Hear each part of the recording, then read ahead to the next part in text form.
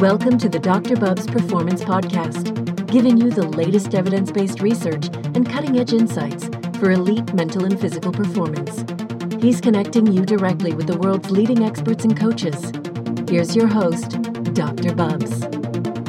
Hey everyone, welcome to the Dr. Bubs Performance Podcast, evidence-informed, practical-based. I'm your host, Dr. Mark Bubs, and this is Season 2, Episode number 32. And today I'm looking forward to really geeking out on all things muscle hypertrophy with expert Dr. Cody Haun. In this episode, Cody will discuss an array of his recent papers, starting with recovery responses to light versus heavy resistance exercise. What's happening at the molecular level between light and heavy loads? Is it similar? Is it different? And of course, the profound and surprising effect of time under load and reps on recovery. Cody will also discuss biomarkers associated with low, moderate, and high responders to training, what the science says, and of course, how to implement that into your practice.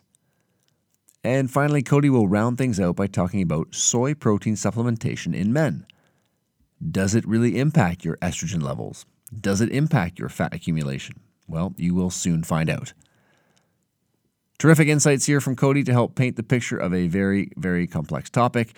You can link to the research papers discussed here at drbubs.com/podcast, as well as my layups, these simple, actionable tips. If you're interested in more on this topic of hypertrophy, then definitely don't miss last season's episode with Dr. Brad Schoenfeld, Season 1, Episode number 25 on maximizing hypertrophy, or Season 2, Episode number 7, with Dr. Eric Helms on nutrition for hypertrophy. If you're new to the show, welcome aboard. Thanks for joining in. And of course, if you're a regular listener, welcome back. Great to have you back. And if we could ask you a small favor, 1 minute of your time, we're looking to boost our subscribers on YouTube. So if you'd like to listen to your podcasts on YouTube or just want to support the show, then please head over to YouTube, search for Dr. Bubs Performance Podcast, and subscribe. It would be a really big help for the show. Fantastic. Well, before we get started, a quick words from this episode's sponsor, Totem Sport. Totem Sport is the world's only 100% natural supplement. No sugar, no artificial flavors, absolutely nothing added. What is it? Totem Sport is the world's purest deep ocean mineral water. Collected from natural algae blooms in the Atlantic Ocean, Totem Sport is the only sport drink supplement that contains all 78 naturally occurring minerals and trace elements. The research on deep ocean mineral water is ramping up, a recent study highlighting its major promise as the optimal rehydrating strategy over spring water and other sports drinks.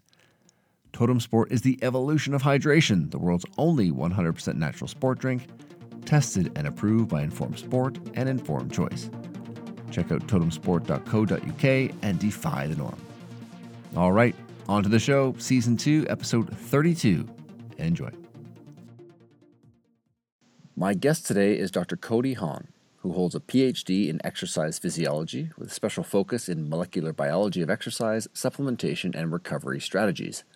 He is currently a researcher and assistant professor of exercise science and sports science coordinator at LaGrange College in Georgia, as well as the owner of Soma Scientific Consulting.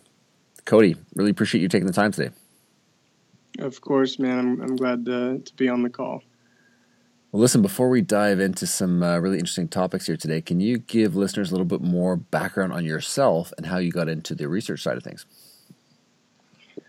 Sure. So, like many people in the field of exercise physiology, I was an athlete in high school, never really that great. After a couple injuries, I wasn't able to continue playing sports. I played mainly baseball and football, and got really into weightlifting, primarily to get as jacked as possible. Nice. At that age, yeah. So that's when I started reading a lot of magazines and on the internet, and just got really interested in how to maximize muscle growth, particularly, and get stronger. And that led me to study exercise science at East Tennessee State University, which serendipitously was a really, really good program with Dr. Mike Stone there. I grew up at just about 15 minutes away from ETSU and was fortunate enough to study with him. That's terrific. So I attained my bachelor's of science in exercise science there at ETSU. Started personal training my junior year of undergrad, and continued, lifting myself, and my interests peaked towards the end of my bachelor's degree, and that led me to want to learn more, particularly personal training. You get asked questions early on that, to be honest, I wasn't super confident about my knowledge base, and I just wanted to learn more. So I decided to do a master's degree there at ETSU, and I remember sitting in my first semester of sport physiology with Dr. Stone, and just being fascinated by the world of the muscle cell, really, and physiology in general, and never really looked back from there. I just got more interested in the underlying physiology of performance, and particularly as it pertains to muscle growth and strength adaptation. And my second year, while I was doing my master's thesis, I was doing a literature review, and I came across Dr. Michael Roberts, who's at Auburn University, and interviewed with him for a PhD. He studies, as you mentioned, molecular biology as it pertains to exercise, particularly using cell culture, rodent models, and then, of course, the human models. And I was there for 3 years. I actually just finished recently, defended my dissertation, and learned a ton. Great experience there. And now I'm here at LaGrange, continuing research and working with athletes, and I'm still running online training and nutrition consulting business. So yeah, I have some online clients. I really enjoy doing that, and yeah, I'm a muscle nerd. So Perfect. hopefully we can dig into some of the research I've been able to I do think the last few years. that's a great jumping off point, definitely. And one of the first papers of your recent papers that'd be great to discuss is this idea of recovery responses to light versus heavy resistance exercise. So, what's happening here at the molecular level between light and heavy loads? Is it similar? Is it different? Can you break that down for listeners? Yeah, that was a fun project for us, I guess, as the researchers. I think it was pretty challenging for the subjects because they had to endure 6 muscle biopsies total in a week's time. Yeah, so blood draws as well, but a pretty straightforward study design and a pretty simple research question based on some work out of Stu Phillips' lab primarily, and then some other research within the last 10 or so years. There's a good bit of debate still going on about which is there a hypertrophy rip range? Is there an optimal load range to maximize muscle growth? And like I said, Stu Phillips' lab has pretty clearly shown that indeed you can realize similar hypertrophic adaptations to light resistance exercise so long as sets are taken to failure compared to heavy resistance exercise. And it's been demonstrated a couple times out of his lab. And for me, I was particularly interested in some of the acute consequences to training with light loads to failure. I'm sure, Mark, at some point throughout your training career, you've done a set of 30 or 40% of your 1RM to failure, and they're not exactly comfortable. Gets tough for sure. Yeah, and it's often assumed that because the load is lighter, it's not as stressful, even if you take it to fatigue compared to a heavier load. So I was really interested in some of the other consequences. Yes, maybe the hypertrophic outcomes are similar, particularly in untrained individuals, but in trained individuals, I was curious about some of the molecular signaling, but particularly what are the effects in proximity to that session that an individual might train with light loads or heavy loads to failure. Are there any differences in their recovery responses and the molecular signaling? And what are the implications in terms of programming? So, yes, maybe if we start with some of the key findings and results, and then we can dive into the molecular side, it'd be great. Cool. So it was a crossover design, 15 subjects. We randomized what order they completed the light resistance exercise compared to the heavy. So some of them did light 30% of their 1RM first, around a week before they did the heavy resistance exercise. That was at 80% 1RM. So 30% and 80% 1RM.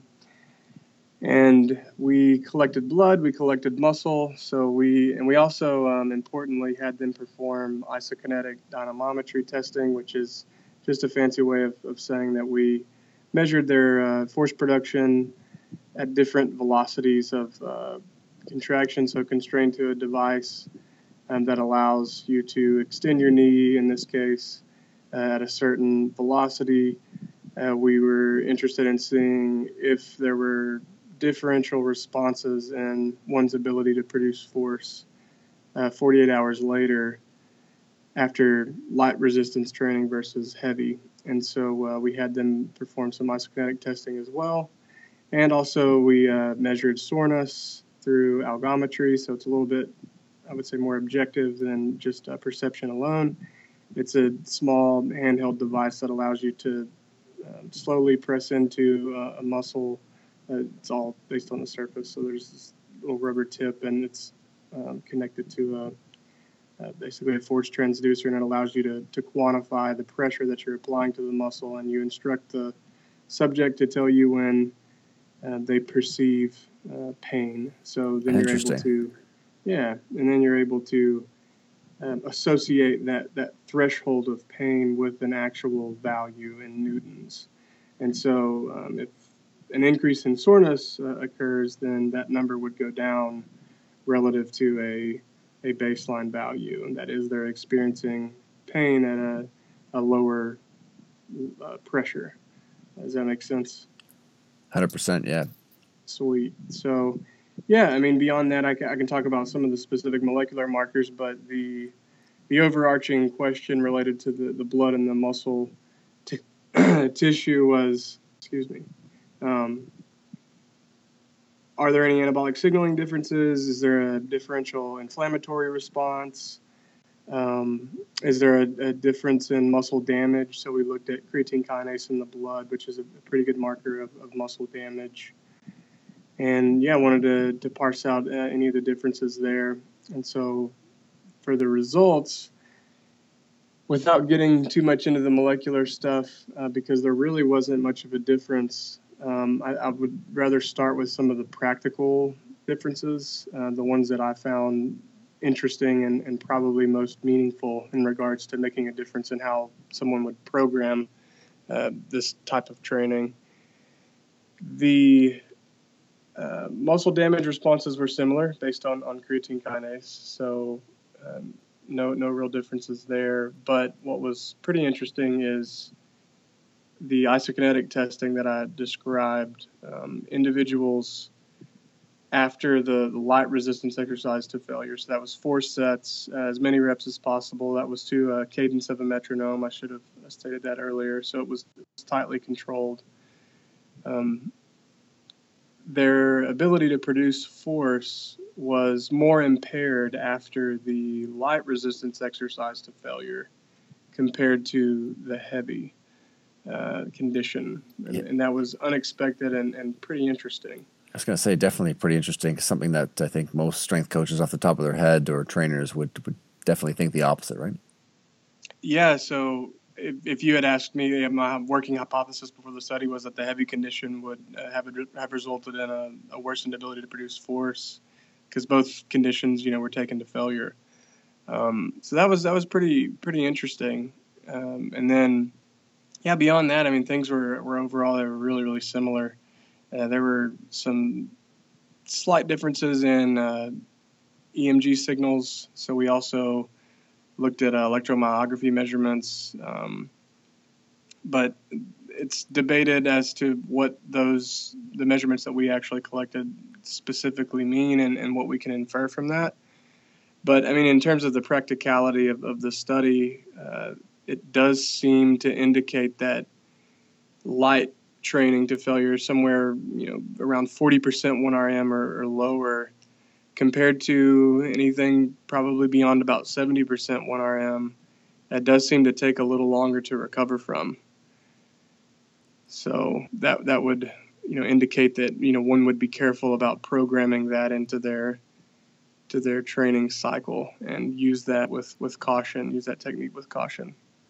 Yeah, it's really interesting to think that that lower frequency fatigue can take longer to recover from. And in terms of, as you mentioned, sort of application, this type of thing to inform the practice for strength coaches or trainers, where could this be most beneficial? Was it, potentially on the athletic side of things, in the general population? Where do you see some use there? Yeah, one, I'm really not an advocate or a big fan of training to failure in general. I think there are scientific reasons that one would design a study similar to this, particularly these acute studies or short-term studies, in the sense of control for between subject comparisons. But I don't really advocate training to failure in general, particularly on multi-joint movements. Not a movement like we use, like leg extensions or a single joint movement. It's probably okay, but in terms of at least towards the end of a training block where one may actually design it to where it would be deloading the next week and facilitate some recovery and adaptation. I don't think it's something you want to do too frequently. I mean, practically, if you think about it, right, if you do this light resistance exercise to failure and your ability to produce force is impaired for 48 to 72 hours, then you go back in and you try to replicate that, or perhaps lift heavier than you did a couple days earlier, and your ability to produce force is impaired. Then the way that I look at it is, over the course of that week, your training could be less effective. The overall effect of that training week could be worsened just from that single bout that you went all out. For sure. So I think you really want to. I encourage people to be cautious with failure training, and I wouldn't recommend this style of training and leg extensions in general to most athletes. This study was contrived. It was in a laboratory setting, and it was focused on answering some specific questions. But this isn't a study like most training studies. I don't think that one should read them and then apply the protocol to themselves. They really have to parse out the methods and understand the research question. But I would give it some context. Most people who would apply this technique or be interested in this paper and the implications of it are likely bodybuilders or individuals particularly interested in maximizing muscle growth. And then, next in line, probably powerlifters interested in maximizing strength adaptation.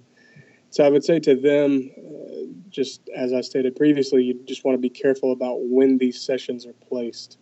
I would say you would reserve training to failure, particularly if we're talking about a metabolite accumulation style training where you're lifting light loads like this study to failure. I would say reserve those for weeks before a deload and keep them confined to single joint movements. And it's likely not a good idea for anyone to do this on a back squat. That's not going to end well. So for sure. Very, very well said, and great take-home messages there. So, Cody, if we shift gears to another paper of yours that I wanted to discuss, which is the biomarkers associated with low, moderate, and high vastus lateralis muscle hypertrophy following 12 weeks of resistance training. Can you walk listeners through what you were trying to uncover here and the study setup? Yeah, that was a really cool one. So my good friend and colleague Brooks Mobley, that was an analysis we performed based on samples from his dissertation study, which the parent paper for that was it was a 2-semester long study. It was a beast, about 70 subjects, and took almost a year to complete. Wow. So 2 separate cohorts. Yeah, and that was just the training itself. Then we had to actually analyze the tissue and the blood and for all these biomarkers. But he did a great job with that.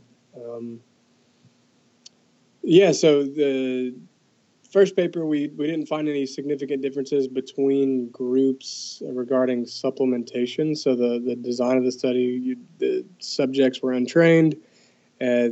We placed them into one of 5 groups, different types of whey protein, a soy protein, and leucine, and then a maltodextrin group. So we were comparing the efficacy of those supplements, particularly as it pertained to muscle growth and strength outcomes, and didn't really find any significant differences there in the first analysis.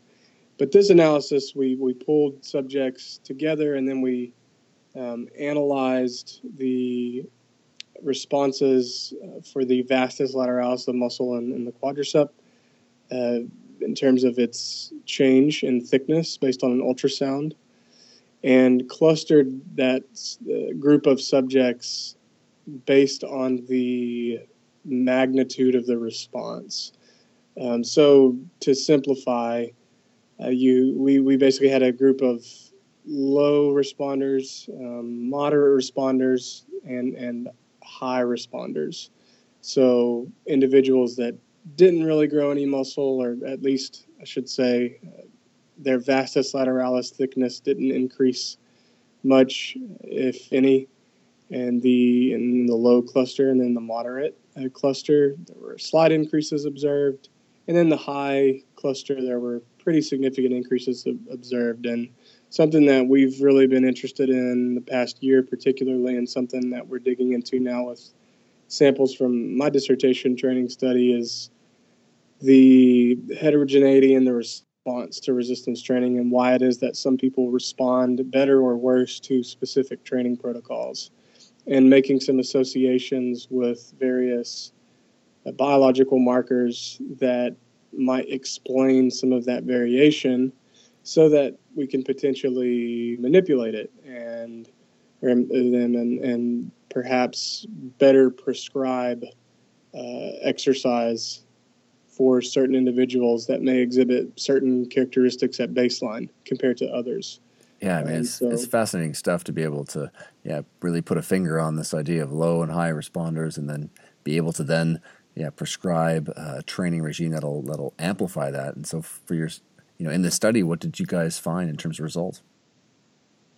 Yeah, for sure. I think this is really the future of our field, or it's at least what I really intend to devote a good bit of my work toward, is individualizing programming. And I think that's really the direction that we should head toward in terms of prescribing exercise as medicine, and for performance purposes, really customizing the program to an individual.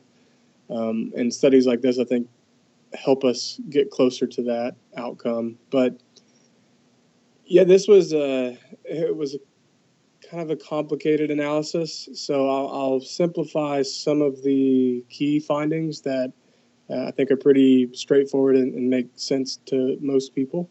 Perfect.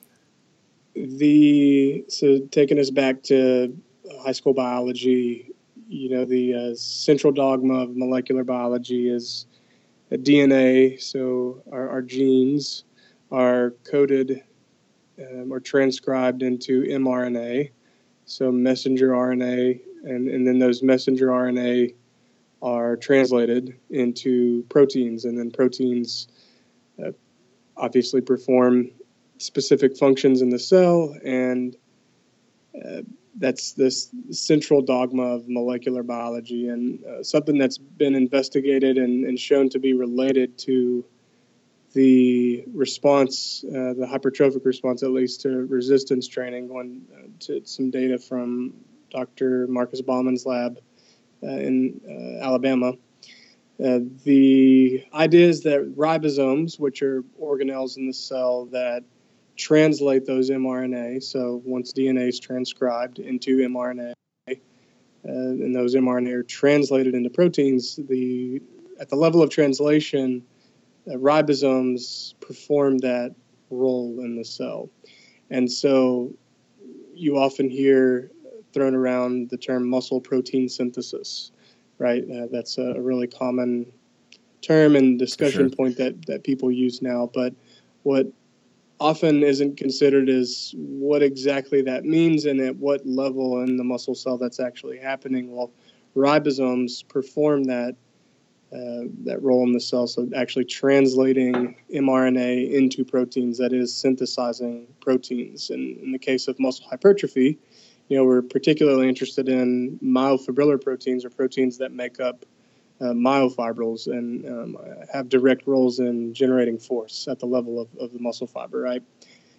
So the idea is that ribosome number, or the biogenesis is the term that's used in the scientific literature. So the synthesis of ribosome organelles, if you have more ribosomes in a muscle cell, perhaps your ability to translate mRNA into proteins is heightened.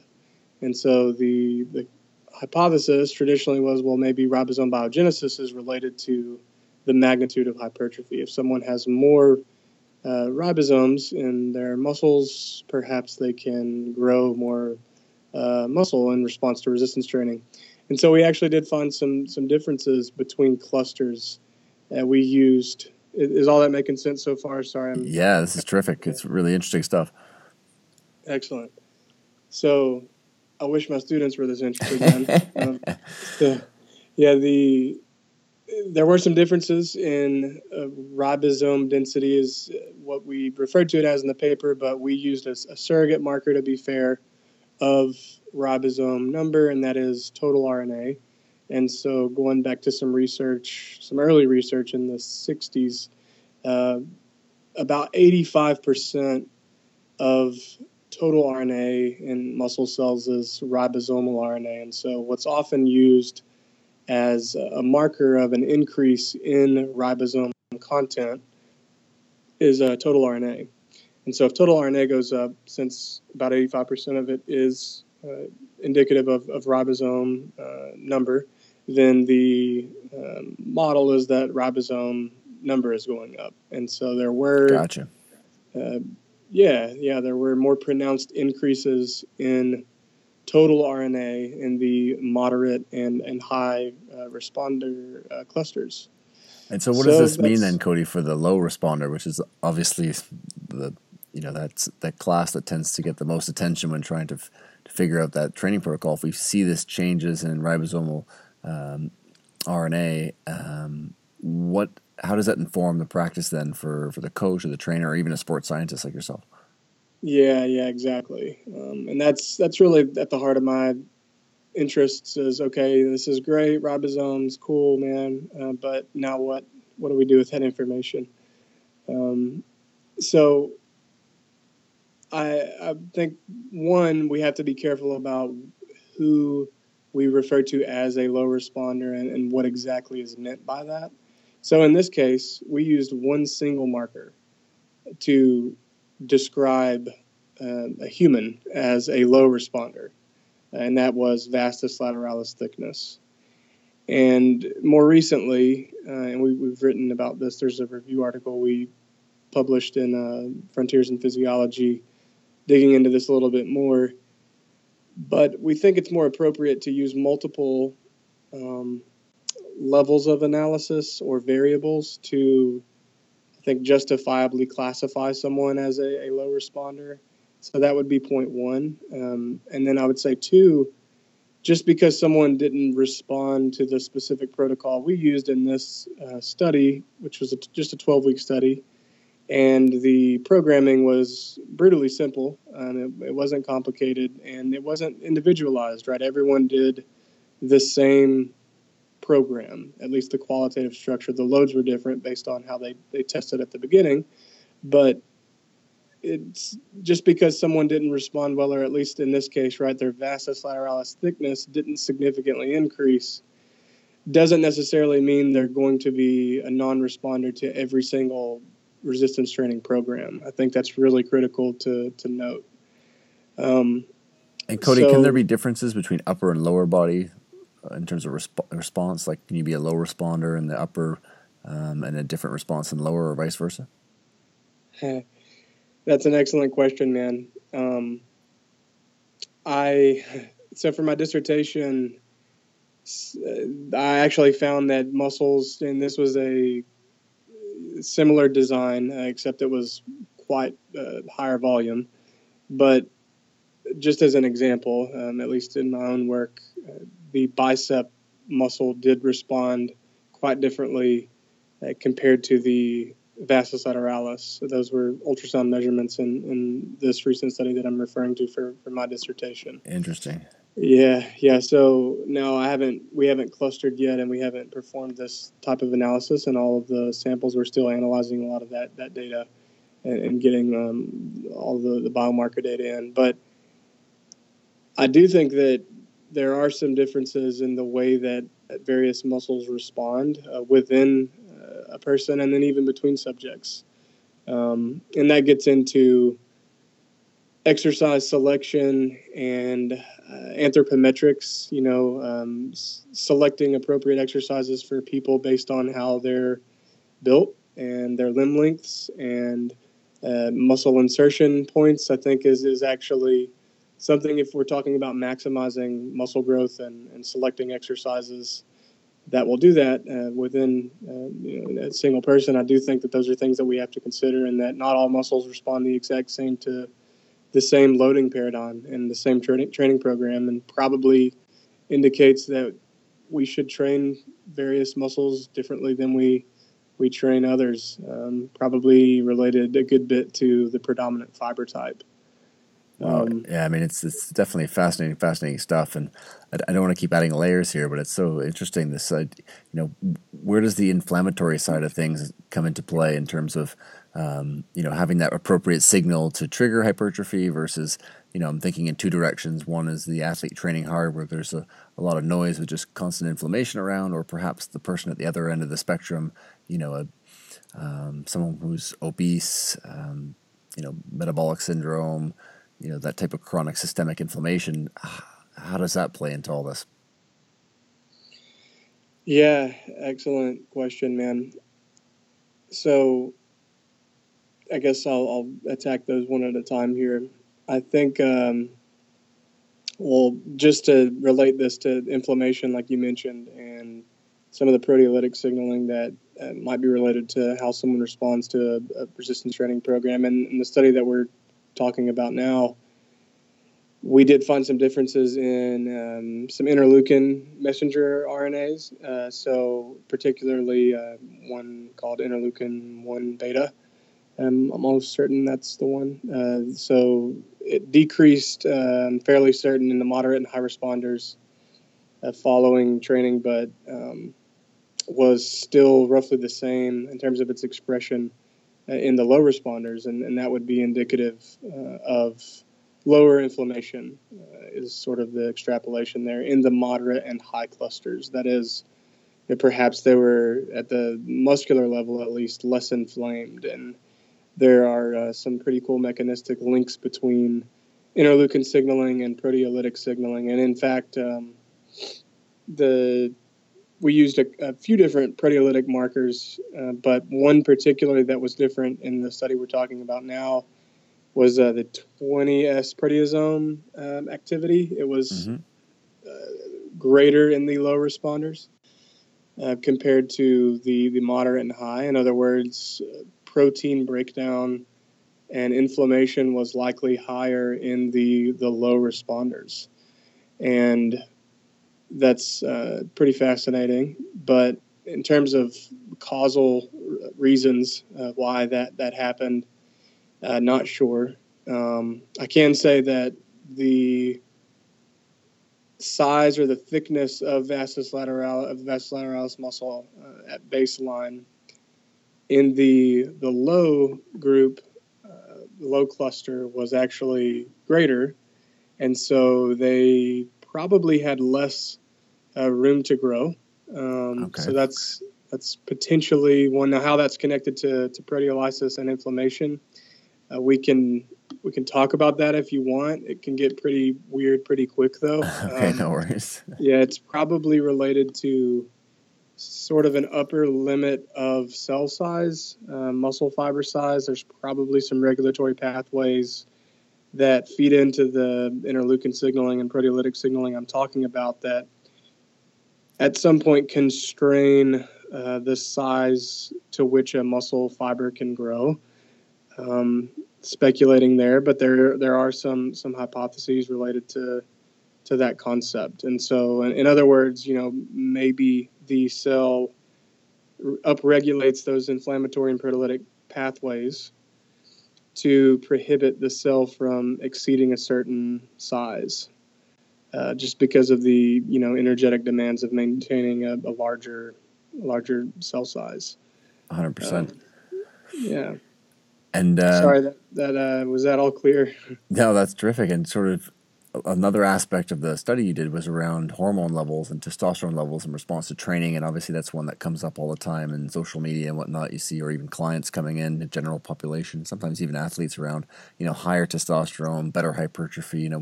What did you find in terms of any relationship there? Yeah, well, and we found this a couple times, but and others have really brought attention to this as well.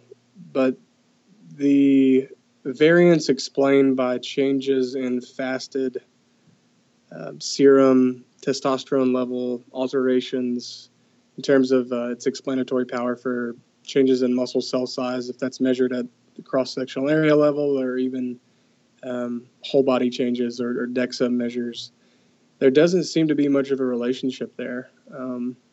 So within physiological ranges, alterations in testosterone, and that's total testosterone, so I'll get to that in a second, but alterations in total testosterone in response to training and its relationship to changes in muscle mass or increases in muscle mass generally is actually a pretty small level of shared variance. In other words, it typically doesn't explain much of the change in muscle size in quite a few studies. So that's point one. But I think this is something that Dr. Bill Kramer, has really adamantly preached, is that total testosterone, just as an example, but hormone levels in circulation in general are insightful at some level. But to quote him, he says, I've heard him say it a few times, that unless a hormone hits a receptor, it's virtually meaningless. And that is to say that the levels in circulation are interesting, but unless we're talking about free testosterone, bound testosterone, so where testosterone actually binds to an androgen receptor, and then that complex is what is relevant and what most people have connected to increases in testosterone being meaningful, right? The effects really occur within the muscle cell, obviously, but at the level of gene transcription, that complex, that hormone receptor complex, that needs to be formed, and that complex interacts with DNA to increase the expression of certain genes that eventually show up as functional proteins in the cell. In this case, we would be interested in androgen receptor, androgen responsive genes, really, that are expressed that would influence measurements of muscle size. And with that in mind, right, it's very difficult to measure free testosterone, more relatively speaking, and then particularly intramuscular testosterone. We've actually tried to measure it using mass spectrometry, and it's very low, at least in a vas lateralis biopsy sample. And so, does that make sense? It's important to connect those changes in circulation to what's actually getting into the cell, right? What's actually getting into the tissue and having an effect within the cell itself.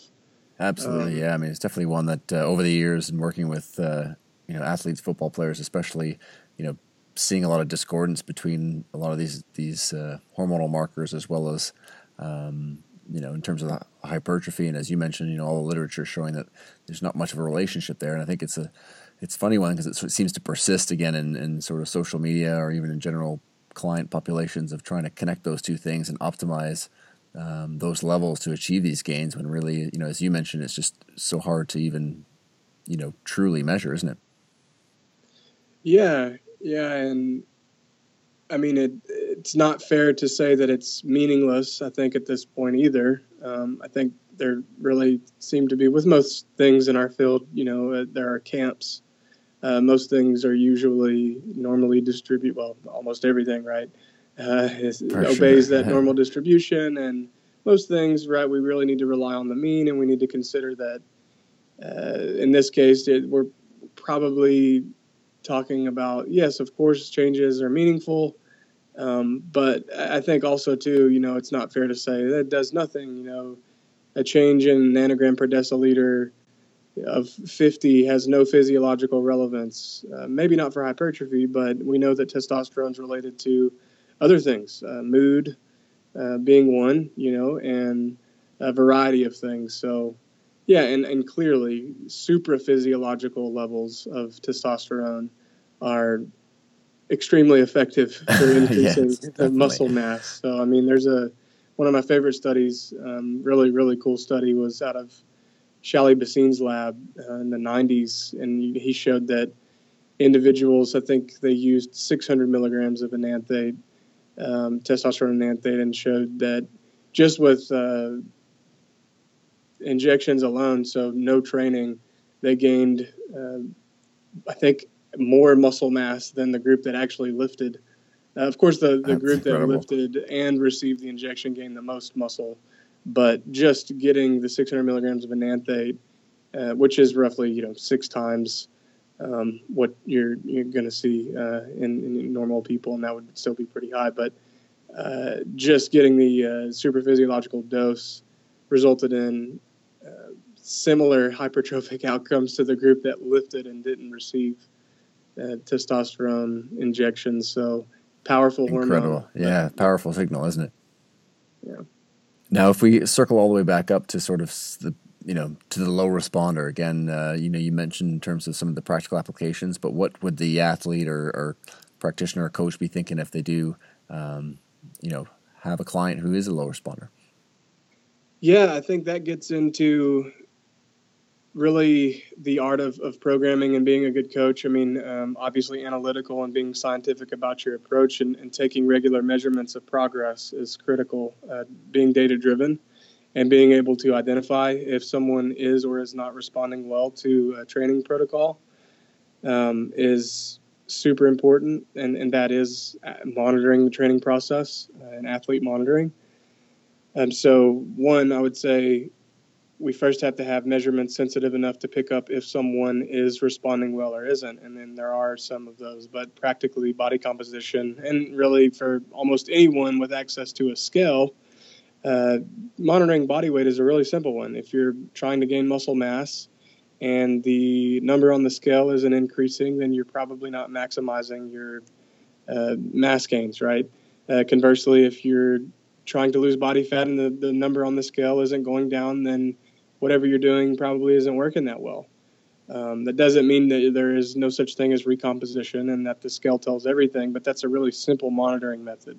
I think, one, there is a burden that falls on all coaches if they want to do a really good job to monitor the process and be able to identify when a change is or is not necessary. Because I'm of the school of thought that there are no non-responders to exercise. Everyone responds, just more or less to specific doses and protocols.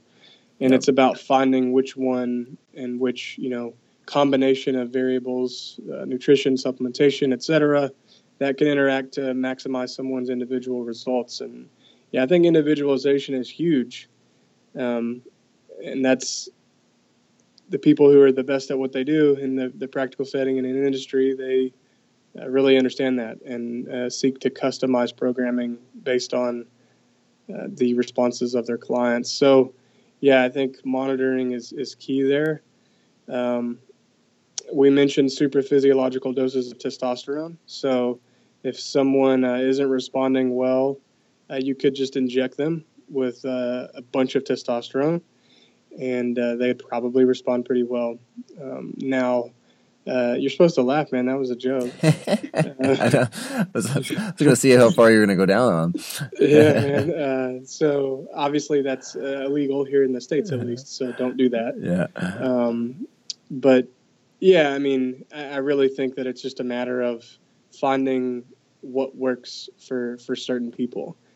And part of it too, as someone that may be a consumer and might be listening to this thinking that they are a non-responder, is facing some of the facts of you may not ever be at an elite level powerlifter or have the anthropometrics to be a professional basketball player. In my case, I thought that in high school that I could actually play basketball, but I'm 5'9" and have like a 20-inch vertical on a good day, maybe. And that's just not going to happen. So I think accepting that and doing things that you are better suited for. We're not yet to the point to where you can have your whole genome sequenced and we can say that, you have this allele or this SNP and you should do this training. But there are some pretty cool investigations going on. We, like I mentioned in my dissertation study, we're hoping to be able to make some genetic associations with how certain people respond. And, wouldn't it be cool if you could have your genome sequenced and have some really targeted direction as to what you may or may not be good at. Sorry, that was fascinating a little stuff. bit of a ramble there, but no, I mean it's definitely it's totally fascinating stuff, and that degree of individualization and personalization is so compelling, especially for people who are, if they are in that low responder or in that particular group, to really be able to get some gains is fascinating. And if we jump in here, I want to respect your time here, Cody. If we jump into the last paper, which sort of circles back to the testosterone discussion, because it's definitely one, especially going back 5 or 10 years around soy consumption, testosterone levels. You participated in a paper around soy supplementation, whether or not it was estrogenic in men. And the paper opens by highlighting the fact that, in cell cultures, obviously soy-derived isoflavones reduce androgen receptor concentrations. And that plasma levels of testosterone are also reduced in animal studies when they're fed these high amounts of isoflavones. So, given that muscle androgen receptors is important here for hypertrophy, can you walk listeners through, generally what the study was all about and what you found? Sure. Yeah, that was a fun one. That one definitely made its rounds on the interwebs, just based on some of the dogma that surrounds soy particularly. And really that was an interest of mine because I had heard, that's been ubiquitous throughout my time in the industry, is that if you eat too much soy, then you're going to, as a male, you're going to grow breasts and you're going to get weak, and you shouldn't do that. So I was interested to see if there were any effects of soy protein supplementation, and they took 2 pretty hefty doses a day.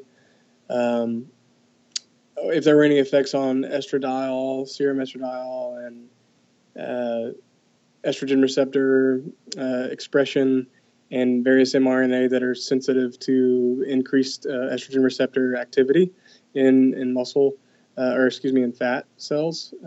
So Yeah, and then also just analyzing overall. Again, this is a follow-up analysis to Brooks's dissertation. So with some of the remaining blood samples and muscle, and we even took fat biopsies in that study, which was pretty interesting. Yeah. We collected subcutaneous fat tissue, muscle tissue. So that was the 12-week training study, just reversing back just so we're on the same page. That lasted 12 weeks, and that was 2 different cohorts, so pretty well powered.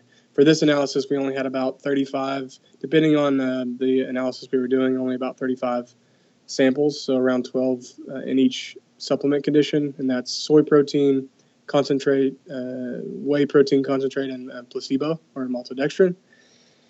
And I just wanted to really take a look at what was going on with circulating levels of estrogen, and then did that have any effects on fat cell size and or gene expression within fat cells related to increased estrogenic signaling.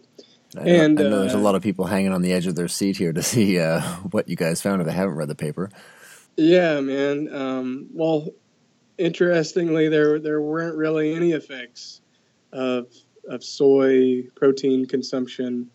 That's twice per day for 12 weeks on estradiol levels in circulation, or fat cell size, or really anything.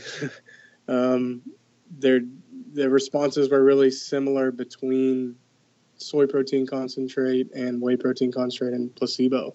And that is to say that estradiol levels in the blood were really similar, and fat cell size decreased on average across supplement conditions. And it's probably not anything to be super concerned with. I mean, you mentioned the culture study, and you look at some of the other studies that I cite in the paper, and that's an open access paper. That's in Scientific Reports. So everyone can check it out. It's all open access, and we have the supplementary data available too, just to see some of the individual responses there. But yeah, it's probably nothing to worry about. And a lot of those within reasonable limits, a lot of those culture studies and some of the rodent work, I mean, we're talking about very, very, very high doses of those isoflavones that you mentioned, particularly daidzein and genistein are the two that are most prevalent in most soy food products.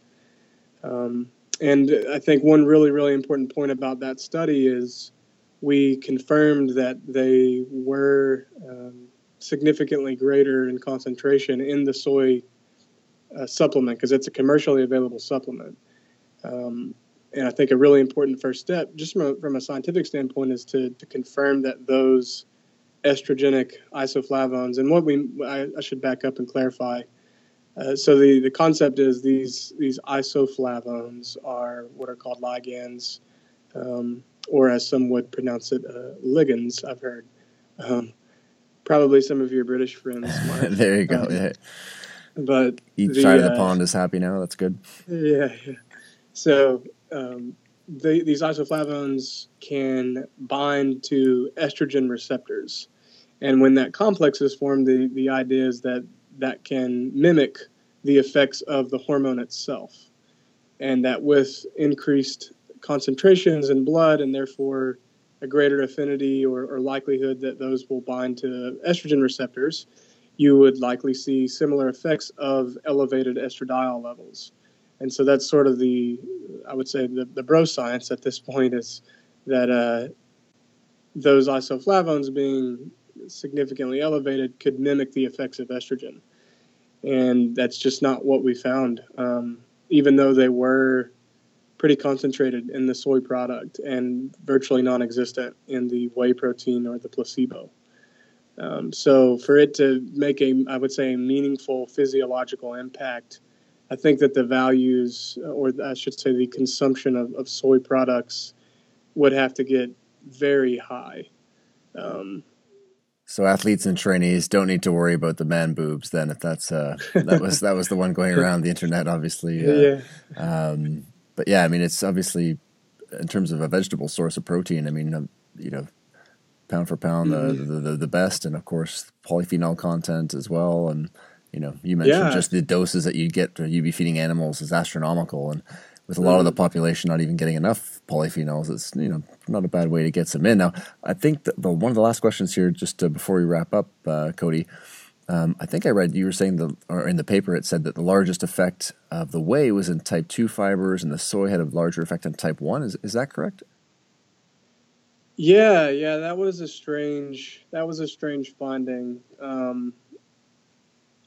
So we weren't even really expecting that, obviously, but the reviewer actually brought that to our attention because we actually conducted effect size statistics or completed effect size calculations for all the variables, even though we also did some inferential stats. But that's based on an effect size, so that's I would say we have to be careful about the interpretation there. Gotcha. But the effect for type 2 cross-sectional area in terms of an increase was greater in the whey protein group. And the soy protein group, I should say the largest effect occurred in the whey protein group for type 2 fiber cross-sectional area. And then for type 1 fiber cross-sectional area, the largest effect was observed in soy. Now, I could not tell you why that is. It would just be pure speculation. I would say we've found some pretty interesting properties of whey that warrant it to be unique to other protein sources. There are some things about whey beyond its amino acid profile that, like we found exosomes. Brooks, again, he's at Kentucky now as a postdoc researcher, actually following up on some of this, but identified what are called exosomes, which are just nano-sized membrane vesicles in whey protein that package genetic material and microRNA and different things that can affect gene expression. And therefore, cell physiology, and those are present in whey protein. And we haven't investigated that in soy, but maybe it's related to that. But that's pure speculation, man. But that is an interesting finding. Yeah, it's great stuff, Cody. Listen, fantastic insights here. Really appreciate you taking the time. And last question for you here is really just the evolution of research. Where do you think in 5 or 10 years things will be in terms of some of the research that you're doing around muscle hypertrophy? Yeah, that's exciting. It's a really exciting time to be in the field of exercise physiology. There are some really incredible studies going on right now and findings weekly at this point that are pretty crazy. So it's really cool to be a part of it.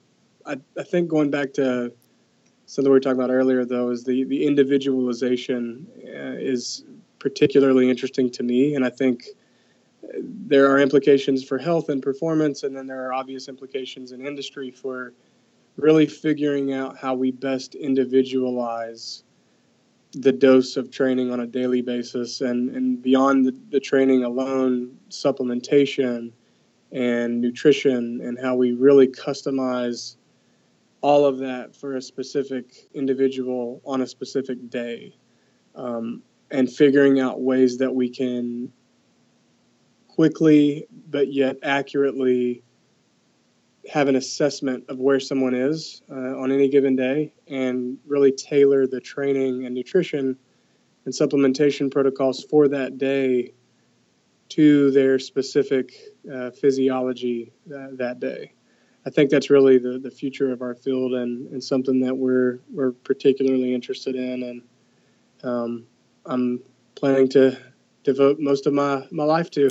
So phenomenal. We'll look forward to reading more of that. And of course, we're going to include links to the papers that we discussed here in the show notes at drbubs.com/podcast. Cody, where can people stay connected with you and keep up with all your phenomenal research? Yeah, so I recently finished my PhD and got back on Twitter and Instagram, and because I have a life again. There you go. So I'm on Facebook, Instagram, Twitter. Most of my research is on ResearchGate. I try to keep that updated and keep even posters at academic conferences. I put those up and I keep that up to date with most recent research. I try and my mission going forward is to make all publications open access and data Amazing. publicly available. So I would say ResearchGate is a good way to keep up with me there. But yeah. Awesome, Cody. We'll definitely include those links as well. And thanks again, man, for taking the time out. Thanks again for everyone else tuning in. If you have any questions for Cody or want to leave a comment on today's episode, we'd love to hear from you. You can reach out on Facebook, Instagram, or Twitter at Dr. Bubs. Keep those questions and comments coming. And of course, if you enjoyed the show, please take a minute, subscribe on iTunes or your favorite platform. Thanks again, everyone, and we'll see you guys all next week. The Dr. Bubs Performance Podcast endeavors to provide accurate and helpful information to listeners. These podcasts cannot take into account individual circumstances and are not intended to be a substitute for health and medical advice from a qualified health professional. You should always seek the advice of a qualified health professional before acting on any of the information provided by any of the Dr. Bubs Performance Podcasts.